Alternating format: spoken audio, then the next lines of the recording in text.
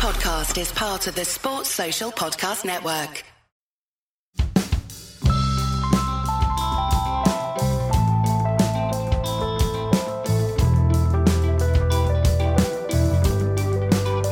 This episode of Red Inker, we talk about Trevor Madonda, who was Zimbabwe's first black batsman, but sadly his career and life was cut short. It's an amazing story, and so I got on a man who has just finished an incredible long read on it. My name is Liam Brickhill. I'm a sometime Zimbabwe cricket journalist and writer, although I haven't done too much of that recently. I do all sorts of things. The cricket writing is one thing, and I'm also involved in all sorts of other slightly more artsy cultural endeavours. We discuss Zimbabwe cricket, race, politics, drinking, Dave Houghton, Waqar Younis, Saqlain Mushtaq, and so much more as we try to make sense of the short, amazing life and career of Trevor Madonda. Take me through the time when Trevor Madonda was the next big thing in Zimbabwe cricket. Really, that when Trevor really became known widely outside of his immediate circle is when he got to high school. He kind of breezed through junior school and there was obviously a talent there. But once Trevor got to this place called Falcon College, that's where people really started to take notice. He was a year over age. So he played when he was in Form 1, which is the beginning of high school. He played it with Form 2s and Form 3s, which is also a feature of kind of Trevor's early cricket career. He was often playing with people slightly older and often much bigger than him. So there's that side of it at Falcon College, which was crucial to Trevor's legend growing. And then there's the other side in his hometown of Mutare in the Eastern Highlands, where it also very much the story of this young black batsman really started to grow. Back in the day, it's not so much the case anymore, but back in the day, Zimbabwe schools were a hotbed for cricket talent. I've forgotten this from your piece, actually. I didn't keep my notes correctly, but Alistair Campbell's father is involved as well, the former Zimbabwean number 3 and occasional captain. Was he a coach as well? Alistair Campbell's done everything, hasn't he? He has done a bit of everything. I think I mentioned in the piece that the Campbells are kind of Zimbabwe cricketing royalty, and that's a good way of describing that kind of dynastic family. So Ian Campbell was, of course, a headmaster at Lilfordia, a very famous school that also produced the likes of Brendan Taylor, Malcolm Waller, and several other really good cricketers have passed through there. Ian was not so much a professional coach, and then this, in any case, was before the era of professional cricket in Zimbabwe, but was someone who was very much an integral part of that cricket community and played a leading role in kind of nurturing young talent and passing on what knowledge there was in the community. And you mentioned before the sort of players that went through that school. Those are, if I'm not mistaken, both white players that you mentioned. Trevor Yes. Madonda coming through the school system, so still through an elite system within Zimbabwe cricket. But how many young black players were coming through at that point? At that point, really not many. And I think a good point to note here is that while Trevor and youngsters of that time were kind of pioneers in a sense, there's a rich history of black Zimbabwean cricket stretching way back before independence, the 1960s, the Rhodesian days. But because of that separation in society, there was only a certain level to which talented cricketers could reach. Obviously, that started to change after independence. But at Trevor's time, it still would have been a fairly rare occurrence for there to be really talented, outstanding young black cricketers in that environment. And, one of the things that you talk about a lot, well, the two things that you talk about a lot from his early cricket, other than the fact he was quite small and was playing above his age, is that he had a very brilliant cricket brain. And the other one is that he had, I think it's fair to say, a lot of attitude about the way that he played his cricket. Absolutely. And speaking to people who knew Trevor, this is certainly a thread that comes through. And it's not that Trevor was, from what I've heard and the people I've spoken to, not that he was a particularly loud or brash individual or someone who spoke a lot, but he had he was strong-willed, he had his opinions, and he knew what he thought about certain things. And if he didn't like something, he wasn't afraid to make it known that this thing is wrong or I don't like it. And he breaks through quite early on, so he's still quite young when he starts playing first-class cricket. And you talk about a game where he took on, was it Glamorgan, who had, I think, a couple of England bowlers? Yeah, I mean, obviously at the time, fairly often you'd get county sides coming through to Zimbabwe in the late 80s, early 90s. They'd come for kind of pre-season tours and things like that. Trevor was obviously still at high school at the time, but he made his way into the Matabeleland first team, playing alongside the likes of Heath Streak, Craig Wishart, and people like that. But very much still a schoolboy. And his first class debut is very much a kind of throwback occasion. I think I speak about in the piece, Trevor going out to bat in a floppy hat. So it was that era of cricket, floppy hats and flannels. And he batted way down the order and kept wicket. And at this stage, it's quite interesting because if you're talking about a cricketer now, you would be saying that they would be at a point where they were in academies, where they were being paid, where they'd be working on their game.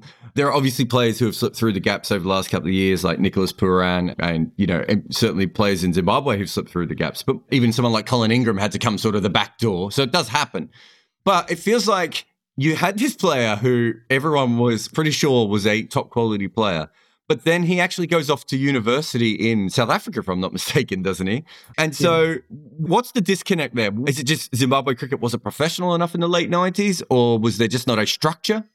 Well, we're still talking at this point when Trevor is heading off to university at that point. That's kind of mid-90s. So at the time, Zimbabwean cricket was stuck in this sort of limbo between professional and non-professional, because you had obvious professionals like Dave Houghton, Andy Flower, Grant Flower. These were the first players to ever have professional contracts. Yep. But around them, you have a lot of semi-professionals.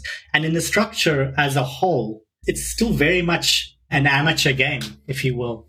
So in that sense, the historical context in terms of where Zimbabwean cricket was at, is his departure for university and kind of being part of the system, but also not really, is an indicator that it was professionalizing, but it definitely wasn't there yet. There wasn't a lot of money in the game. ZC's efforts at kind of cricket development and widening the base of cricket in Zimbabwe does stretch back to the kind of mid to late 80s. But it was small steps, it was small steps. It took a long time. And at that point, he certainly didn't have a professional structure around him. And he goes off to university. Did he start drinking sort of before he went to university? Or is it a classic case of being of a legal drinking age and being able to get it with a bunch of people who are also drinking? Yeah, I think that's the thing. From people I've spoken to who knew him on either side of that trip to South Africa. Schools in Zimbabwe also, very much including the school that Trevor went to, there's a strong kind of discipline. It's very old school. It's a very kind of colonial British corporal punishment, traditions, rules, that kind of thing. So you don't have a lot of freedom as a high school student. And, Trevor's reaction when he went to university and he's away from this for the first time, away from his parents and goes a bit wild, is certainly not uncommon for young people who come out of that kind of restrictive structure and are suddenly now young adults in the world without anything to kind of hold them down. Hey, that's a fairly normal story, what you've just suggested, but he obviously takes it a little bit too far. One stage, he falls off a balcony, doesn't he, and injures himself, I'm assuming when drunk. Yeah. And I mean, Rhodes University also has, I must kind of admit that I also went to Rhodes University, and I've got to tell you that this sort of behavior is not... Are you telling me you've fallen off a balcony? Have you fallen off that balcony? I've not fallen off that balcony in particular, but I've tumbled into several bushes, if I can put it that way. So that's, it is, as you say, like there was a particularly kind of wild streak about Trevor.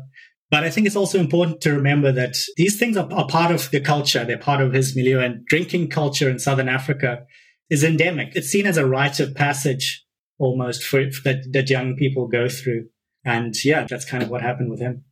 You tell an incredible story where I forget who he's playing against, but he drinks till 5:30 in the morning. The bus picks him up to take him to the ground at 6:30. He has to bat first. And you mentioned a few good bowlers that he has to go up against, but I'm going to mention one, which is Andre van Troost, who was the Dutch fast bowler, who is still seen to be probably the fastest, well, other than maybe Dirk Nannes, maybe the fastest associate bowler that's ever, been around. And he smashes 98 not out, doesn't he, out of 200? I mean, it's a phenomenal effort for someone who is clearly still drunk. Absolutely. Yeah, it was Darlington Machambanadzo who told me that story.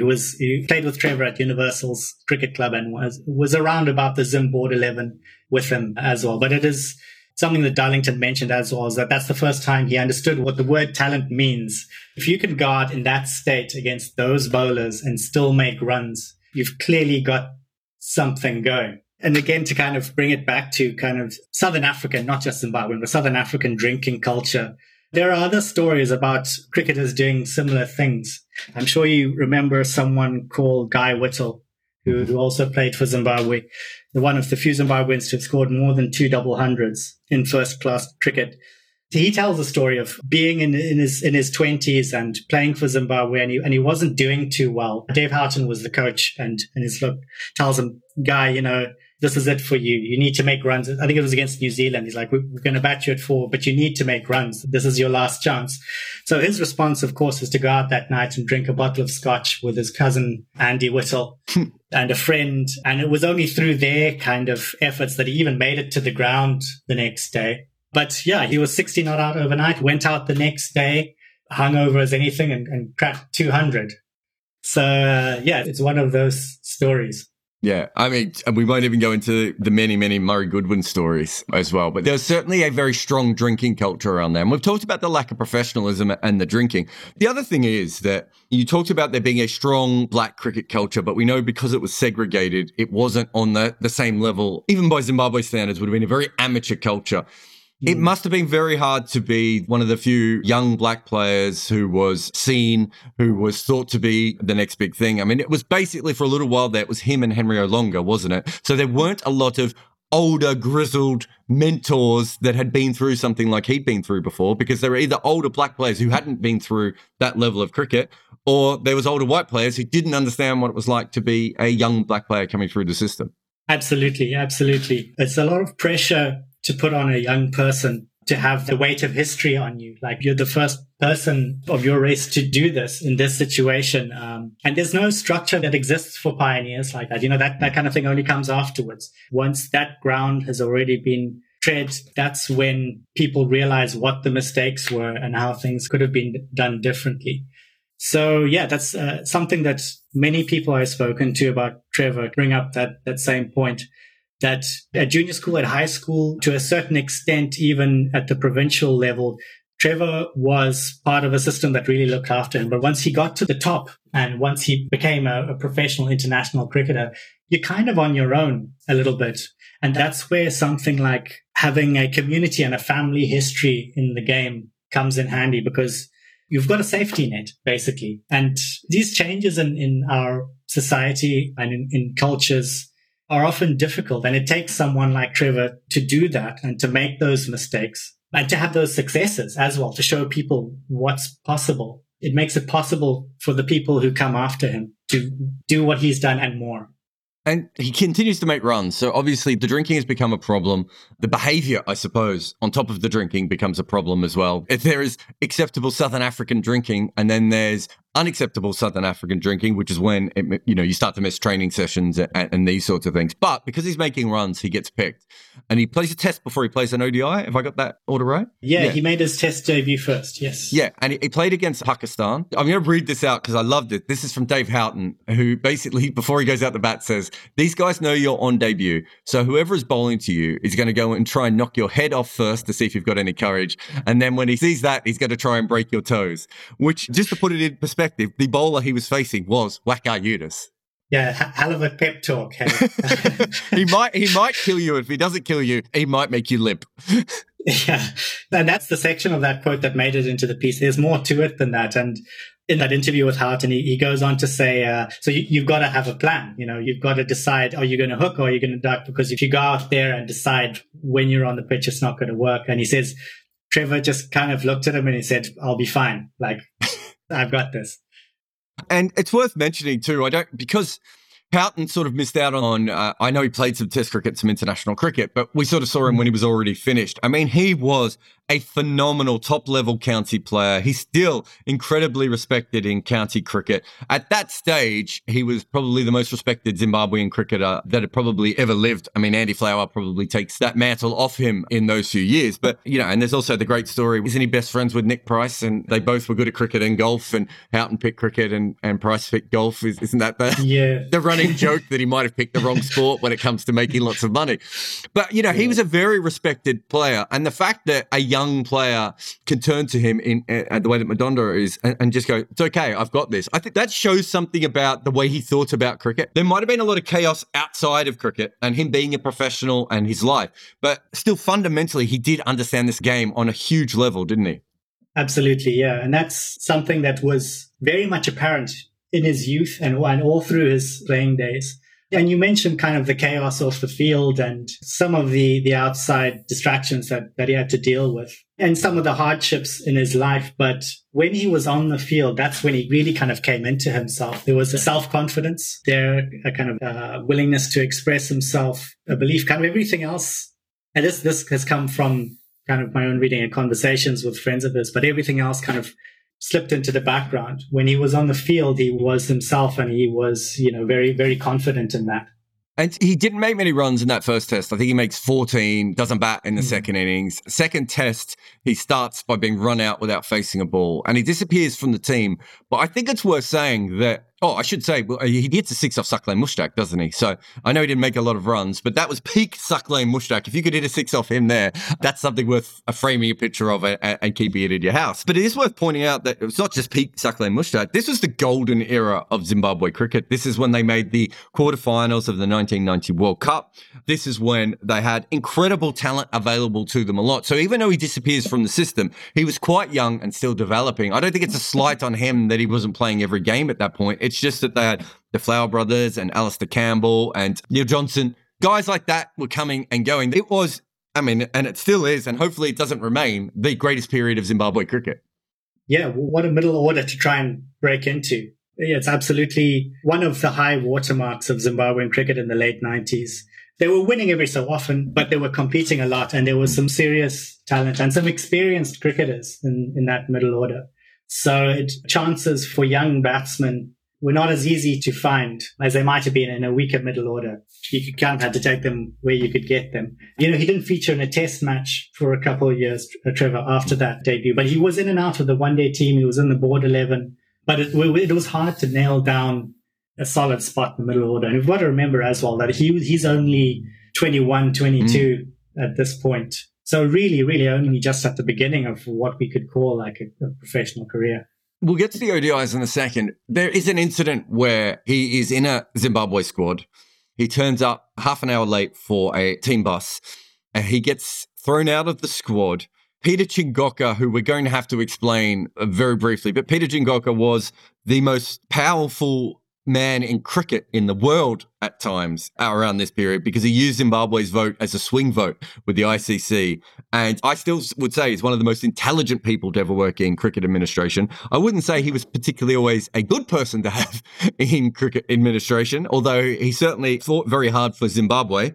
He gets involved. Now, Chingoka is Mugabe's right-hand man is one way that he was quite often sort of described. I think that's maybe slightly overselling the relationship, but he certainly had a relationship with Mugabe. When he suddenly sees this young blank batsman being suspended from the team, he gets two, I think, Supreme Court judges, doesn't he, to get involved with seeing if there's any racism. This is the first time that becomes a very big issue in Madondo's career, the fact that he's a young black batsman. He's clearly made a mistake. Clearly, he made a mistake in not being there for the team when he should have been there. But then it becomes a bit of a furore around his race and whether that played a part in him being thrown away so quickly. Yeah, and I think, you know, in talking about this, one of the things we've got to kind of bring into it as well is where the country was at the time. You know, something that strikes me often about Zimbabwe is just how much this country has changed in the course of a human lifetime. If we go back to the 70s through independence, the 1980s, 90s, now after 2000, this country has not stopped changing. There's been rapid change at many points in the last kind of 40, 50 years. And this was one of those points. So, it was an intense time in Zimbabwe. And that kind of lent to the air of intensity to proceedings and the friction of change and the problems that can come up with different groups of people. Zimbabwean cricket was obviously still at this point, many of the board members and in terms of the structures of Zimbabwean cricket was still a white sport. Obviously, you had Peter Chigoka in charge from the time of test status in 92, but it was changing. And these are some of the issues that come up with that sort of change. And I don't say that to try and second guess anyone's intentions in this regard. In a sense, it's almost inevitable when change happens that these sorts of issues will come up. And you mentioned the judges who were brought in to kind of figure out what exactly happened here and to adjudicate on this problem. And their findings were that it's not that Trevor was necessarily treated differently or more harshly because of his race, because other players had also been treated in the same way. Stephen Peel is another Zimbabwe cricketer who was half an hour late for a practice and was chucked out of the squad at around a similar time. But there's more to it than that. He might not have been targeted or treated that unfairly because of his race, but that doesn't mean, in their finding, they say it in kind of different words, but that doesn't mean he was treated fairly by everyone, and that there's a need for sensitivity around these issues. At that point, and the country is divided, so it would make sense at that point that the change room becomes divided as well. So it doesn't sound like, reading back your piece and, especially the Alonga quotes, but a few other things. You have white Zimbabwean farmers who are losing their land and who are really struggling with their life. And you have probably a lot of young black people who feel like they're entering this white world of cricket. There is a real friction between those two. And Andy Flower did a brilliant interview recently with Neil Manthorpe for TalkSport, where, he talks about having to learn all those sorts of things. And I've talked to a lot of old South African cricketers. They didn't always get that because they didn't understand what the other group had ever been through. And it's a fairly normal part of society. But it feels like Madondo, because he was a bit more volatile than someone like Olonga, who certainly grown into be a very intelligent man, but maybe because of the drinking and because of everything else, Madondo almost feels like he was a lightning rod for both sides. He was the great black hope, but he was also the guy who wouldn't just turn up to training on time, the guy who was hungover and all those sorts of things. It must have put him emotionally in a very tough place in almost every time he was around that team. Yeah, absolutely. In trying to write about this, something that I've tried to just be aware of is that Trevor Madondo was... you can see in his story a lot of these factors coming into it. As you say, he was a lightning rod for all these different issues and was the guy who was part of a lot of these conversations. But at the same time, I'm quite wary of turning him into too much of a symbol of anything. And, it's tricky because he was a symbol of certain things, but he's also a complex human being. Yeah. Whether he wanted to be a symbol or not, there is a certain point where, you talked about him as the pioneer before. It's very hard to be the pioneer and to be a young black batsman. And let's be honest, South Africa is still struggling with young black batsmen, let alone Zimbabwe. The fact that he was a young black African batsman at that time, it's impossible for him not to be a symbol. He just wants to go out and make runs. He loves playing cricket. He loves living life, even if he didn't always live it the way that he probably, should have. And yet he is thrown into all these different things. We know that this isn't just a Zimbabwean thing. These sorts of issues come up in places like West Indies, even places like Australia. Jofra Archer is going through a similar thing. Gurinder Sandhu and Usman Khawaja had to go through it in Australia. Anyone who is sort of a pioneer becomes a symbol and becomes a lightning rod. I think that Zimbabwe just made it so much trickier in that the actual country was twisting at the same time. And the dynamics of that, even if he was like Basil D'Oliveira and was an apolitical player, you can't be. Unfortunately for him, you couldn't be. Yeah, history happens to you, whether you like it or not. All these things kind of wrapped up into it. But I always tried to, in writing about his life, feel the responsibility of ask questions rather than give definitive answers about who Trevor was and let the complexity of this person, let him just be a person as well as being all these other things, to show both sides of that. One thing that would be interesting is that not a lot had been written about him. I remember him very briefly as a player and I remember him passing, but not so much more than that. You wrote about his funeral, and we'll get to what happened there in a moment. But as far as the cricket community, when the piece came out, because I always find when you write a piece like this, you've talked to, by the look of it, about 15 or 20 different people to try and paint as wide a picture. But the minute you write a piece like this, it gets out onto Twitter and Facebook. All these other people would get in touch to you. How accurate do you think the portrait that you sort of painted of him was? As accurate as I could possibly make it. You can always speak to more people. And there are people who, since I've written the piece, I've gotten in touch with, who I wish I had spoken to while I was writing it. And it's a fairly long piece. It comes in over 7,000 words. It's a really long form article. Yeah, but even so, there was so much I have so much more material that I couldn't put into it. But, my motivation was, a lot of people in the wider cricket community might have heard of Trevor Madondo, but what you've heard of him is how he died almost. He's a cricketer who died. And I wanted to write about how he lived. That was my motivation. I've had some positive feedback, but at the end of the day, you've kind of got to leave some of that ambiguity and complexity in the text and let people make their own minds up. Try and show what happened with Trevor rather than tell people exactly what the truth of this man was. One thing we're talking about that, Olonga, and I think this is a quote from his book. Did you actually talk to Olonga for this piece or not? I spoke to him a while back for a different piece, but we ended up having a really long conversation about all sorts of different things to do with Zimbabwean cricket and the way things changed and the way things happened back in the late 90s and early 2000s. And then, of course, I read his book. So between that conversation we had probably about a year ago now, and obviously reading his biography, that's where I kind of got his voice from. It seems that he felt that some of the white players were not big fans and there was a bit of a schism there. Is that something you felt going back? Because that's the sort of thing that at the time that would come out, but over time, I could imagine people looking back and not feeling the same way, if that makes sense. If you had a teammate that you thought was consistently letting you down, you'd be very frustrated at them. They then pass away, you would vent, but that may be not how you would feel going forward. As you were going forward, you realize that you probably played a part that you didn't. And Alistair Campbell talks about the fact that he wishes he could have done more for Trevor, doesn't he? So, I wondered, if you felt that there was maybe some older players who just felt like they could have done more.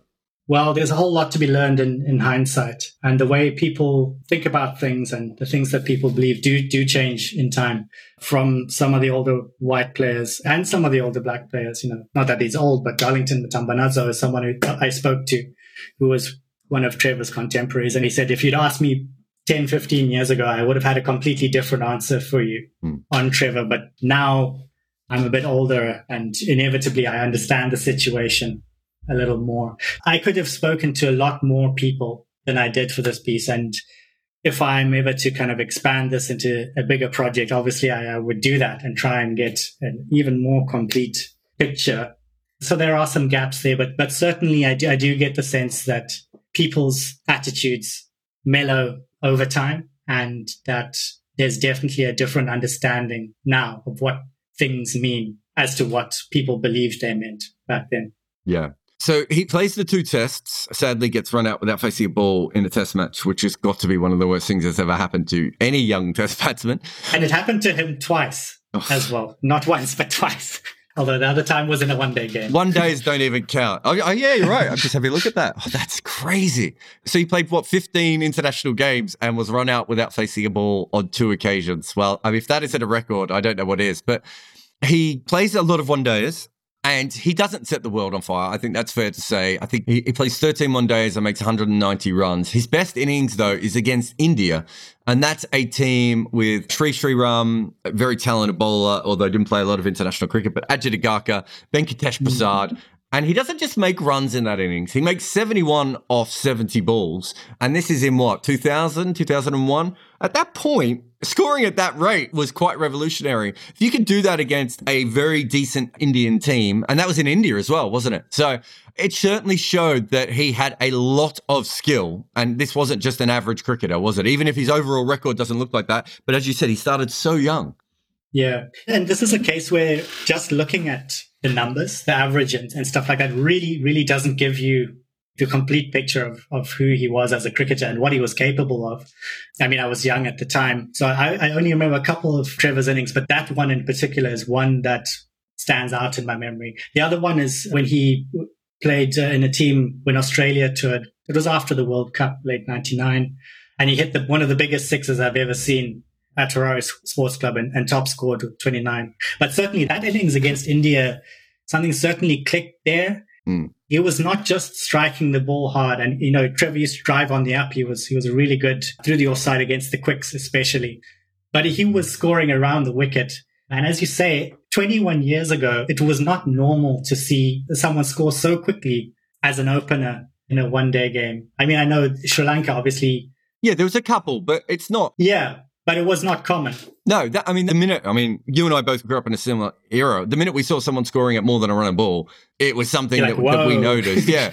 And so for a young black Zimbabwean player to be able to do that against a good team as well, 3 years later, India is in the World Cup final. I know it's a completely different bowling attack, to be fair, but these are not bad players. Ajay Degaka is not a bad player. Venkatesh was very tricky. It's a decent lineup. So I think that says a lot. He plays his last ODI in Perth against the West Indies. He makes 10. That is in February of 2001. Can you take me through from February 2001 until June 2001? Well, yeah, that was a really long tour that Zimbabwe had been on. I think they'd started the year before in Sharjah, somewhere like that. It was a 3-4 month tour that ended up in Australia with this tri-series, playing Australia and the West Indies. Zimbabwe get home from that tour, and it's obviously cricket season. There's some cricket happening, but the season ends February, March. There was nothing until kind of late April, I think. Anyway, by the time they got home, they had a couple of months with not a whole lot to do. End of the season, Trevor went on a kind of little holiday, kind of a safari in the Victoria Falls, Chobe region. It's in the Zambezi Valley in the northwest of Zimbabwe. And, was gone for a couple of weeks and came back. And it was still kind of in and around the squad. He came to team meetings and things like that. Was that like a mental health break? I mean, that's not what we would have called it then, but was he just trying to get away from everything? That's the impression I got from talking to people, that he kind of just tore out of town and was like, I'm out for a couple of weeks. Definitely kind of getting away from it all at the end of a long season. I haven't been able to find out if he might have been injured at this time or what exactly the reason was that he didn't remain with the squad when the squad came back together to play in the tests that followed kind of mid-year. But he was overlooked, having just made runs in that test against New Zealand. They're looking kind of at home in international cricket for one of the first times, then not to be picked. That's something that I have not been able to find absolute clarity on why that was the case. But in any case, he wasn't in the squad at the end of the season and was doing his own thing. So he comes back. He's still obviously drinking quite a lot at this stage. And it sounds like there were people sort of trying to look after him as much as I suppose we did in those days compared to how we do now. What happens next when he comes back? Well, he goes out one night. The players have these sponsored vehicles. I think they were Mazda 323s at the time or something like that. And he went out for quite a big night. As you say, there were people kind of around him and trying to look after him. But obviously, I don't want to say not well enough, but, the drinking is still there. It's still an issue. And on his way home, he has a car accident. It's not a major accident. The car's not a write-off or anything. But he has his bell rung by it, and he's a little shaken by it and seemed to be suffering from the effects of the concussion from the accident, or at least that was what people thought at the time. But I mean, obviously in hindsight, that was shown not to be the case because he was meant to have recovered from whatever concussion he might have had in a couple of weeks, but these symptoms didn't go away. He ended up actually first going to a hospital in Matari, which is his hometown in Eastern Highlands. That's where his family is from as well. That's where his family still lives. And they didn't think it was anything too serious. He did go to hospital, but it wasn't thought of as anything too serious. So he left Matari to go back to Harare and, staying in a bachelor flat in the suburbs. Still very close friends with Darlington Matambanadzo and his twin brother Everton, who also played cricket for Zimbabwe. And of the Matambanadzo family, when he's away from home, away from Matari, he was kind of their surrogate family in a way. I mean, I don't want to make too much of it, but he saw the family a lot. And there was a traditional thing where they'd all go for brunch at the Matambanadzo house on a weekend and just didn't turn up one day. And Darlington, when I spoke to him, suggested that, they didn't think anything was too wrong. They thought, he's probably gone out, he might be hungover. We'll just go pick him up, whatever. And yeah, they got there. They knew he was inside, but he wasn't answering. Eventually, they had to kick the door down to get inside because clearly something was not right. And as Darlington tells it, Trevor was already not conscious at that point. They took him straight to hospital, but he never woke up.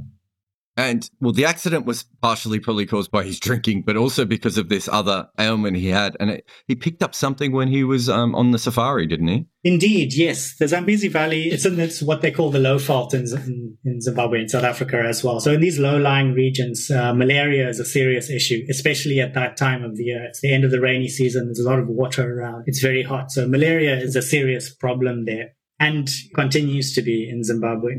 And the most dangerous kind of malaria you can get is cerebral malaria, which is when the malaria attacks the brain and obviously has symptoms very similar to what you'd get from a concussion, like headaches, fuzziness, confusion. So ultimately, that's how he died. But that's something that was only discovered after the fact. It was almost a series of, I don't want to say failures, but a series of assumptions that led to this situation where no one knew exactly what was wrong with him and assumed it was something that it was not, and assumed it was something that was much less serious than it turned out to be. Yeah, I mean, if you look at it, it's almost like a domino, isn't it? Like, because he's the first black batsman coming through, there's a lot of pressure on him. He doesn't feel quite at home. He doesn't just turn to drinking, but he's consistently drinking. There's a pressure there. He comes back. There's obviously some sort of mental health issues that he has, whether it just be, stress or depression. And he tries to self-medicate and also drives away. Everything was leading up to that point. You could understand why a doctor might see all of those sorts of signs coming in and not automatically think that he had something else. And it's obviously easy to write this in retrospect, but it does feel like he was careering towards something. And that, unfortunately, in this particular case, it was a very, very random thing that actually took him. Yeah, a very random thing and a fairly rare thing. I mean, I know I said that malaria is an issue in Zimbabwe, and it is, but it's rare that someone catches cerebral malaria. It's the most serious type, but it's also more rare to have that type. You mentioned that he was kind of careering towards something, but at the same time, there were signs that he was starting to find out who he was and what he was capable of and what was needed of him to be a professional. But he wasn't quite there yet in terms of really knowing who he was as a person and really coming into his own as a cricketer. It was at that crossroads. He was 24. He was 24, so young, yeah. Yeah, I mean, at that age, I was just walking around naked, bumping into things. So to be in his situation with everything that's going on in his life at that point, you can understand why, he's trying to make the best of it in what was an imperfect situation. It was an imperfect situation politically, but it was also an imperfect professional situation. I mean, Zimbabwe was still coming along. I want to just talk about the innings in New Zealand. Yeah. He's playing in New Zealand, playing against them. And Zimbabwe's trying to set up a total to have a chance of winning the game. Can you take us through that? Yeah, it had been one of those test matches that they'd lost a day to weather, for starters, and then had been one of those tests where you're kind of getting to day 4 towards day 5, and each team has only batted once. It was still Zimbabwe's first innings on day 4. So it had moved quite slowly. It was what I call a feather bed wicket. I'm sure cricket people know what that means. The old basin. Yeah. It was not an easy wicket to necessarily take wickets on, but also not that easy to score runs on. A little slow. So the test match had moved slowly. On the eve of the 5th day, there's a team meeting in the Zimbabwe camp.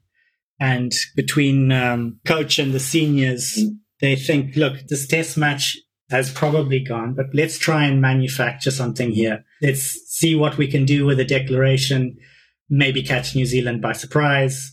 And that's the score they ultimately chose to declare on, I think it was 340 for 6, something like that. It was behind New Zealand's first innings total. But that was the scoreline that they thought we'll declare when we reach 340. And the top order done pretty well. If I remember correctly, Gavin Rennie scored runs as an opener. Andy Flower got some runs in the middle. And Trevor also scored runs in a Early on in his career, he had this reputation of just trying to hit everything, trying to dominate bowlers instead of just playing the situation. But here, it was a controlled innings. He could attack the ball, but he also defended for long periods. He didn't look like he was rushing towards anything. He was just doing his thing. He happened to be batting with Heath Streak at the time when they reached 340. And Alonga speaks about watching this all happen from the team balcony, and this kind of ripple of excitement or expectation starts to build that, wow, Trevor's looking good for 100 here. He can get a ton. But then there's the declaration. And, he's not that, he wasn't on 99. He wasn't in the 90s. He was on 74. But he was batting fluently and he was getting there. So there was, you've spoken about different groups of people's different perceptions of things. And, I don't want to suggest that there was any malice in the declaration from Heath Streak or anything like that. And one of the veteran journalists I spoke to, Enoch Mchinjo, who's been around in Zimbabwean cricket for years and covered cricket at that time and still does, he was at pains to remind me, at this time in Zimbabwean cricket, individual milestones didn't really matter to the team. It was all about what's good for the team. Just to kind of clarify that, I don't think there was any malice in it, but at the same time, there's a lack of insight or an unawareness of the context of how things might be seen by the outside in the broader scheme of things. At this time in Zimbabwean history, this player in particular is going to score a Test 100, and then the declaration comes to cut him short.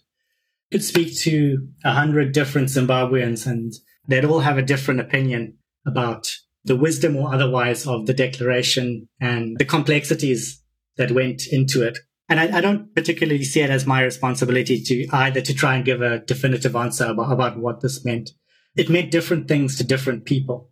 It happened. It was what it was.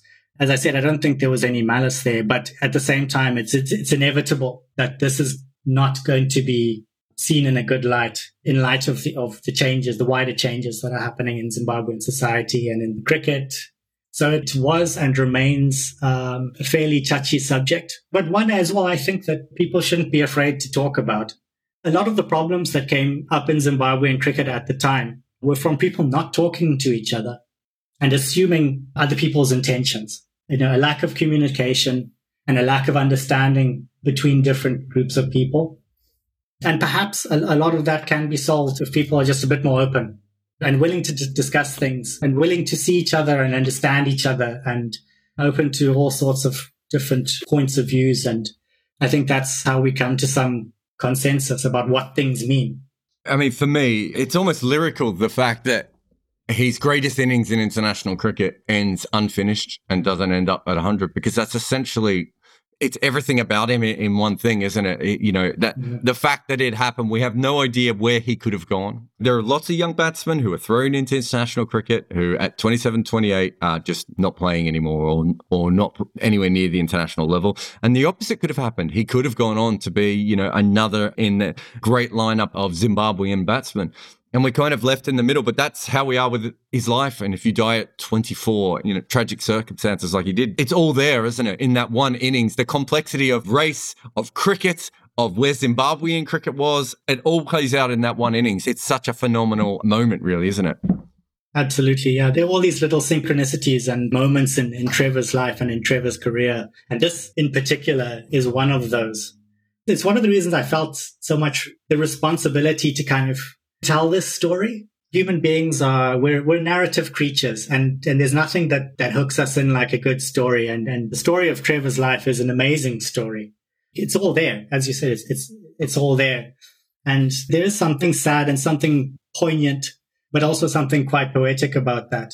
I think I said in the piece that his life didn't end with a full stop; it ended with a question mark, and that's where we remain. That's how it's going to be, and that's okay. That's how Trevor continues to have an impact in Zimbabwean society and in Zimbabwean sport.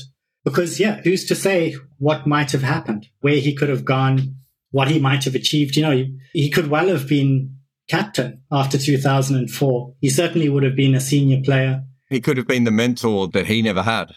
Absolutely. And what a vital role he would have played as a mentor in that team that was kind of dropped into the deep end of things in 2004 when the rebel cricketers walked away and there's a bunch of 19-year-olds making up the national team. Trevor would have been quite possibly the one to keep it all together. But that question, that potentiality will always be there. It'll always get us talking about people like Trevor Madonda in the way we have. Thank you very much for coming on the podcast. Thank you so much for having me.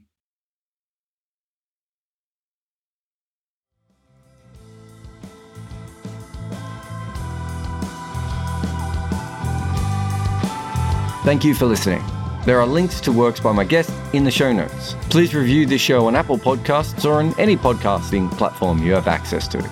This show is made possible by the people who support us on Patreon. So thank you all to those who do. If you want to hear more Red Inker episodes and you have available funds, please help us out on Patreon, which you can find the link also in the show notes. Red Inker is made by me, Jared Kimber. Nick McCorriston is the producer, he looks after your ears, and the theme tune is called The Prisoners by the Red Crickets.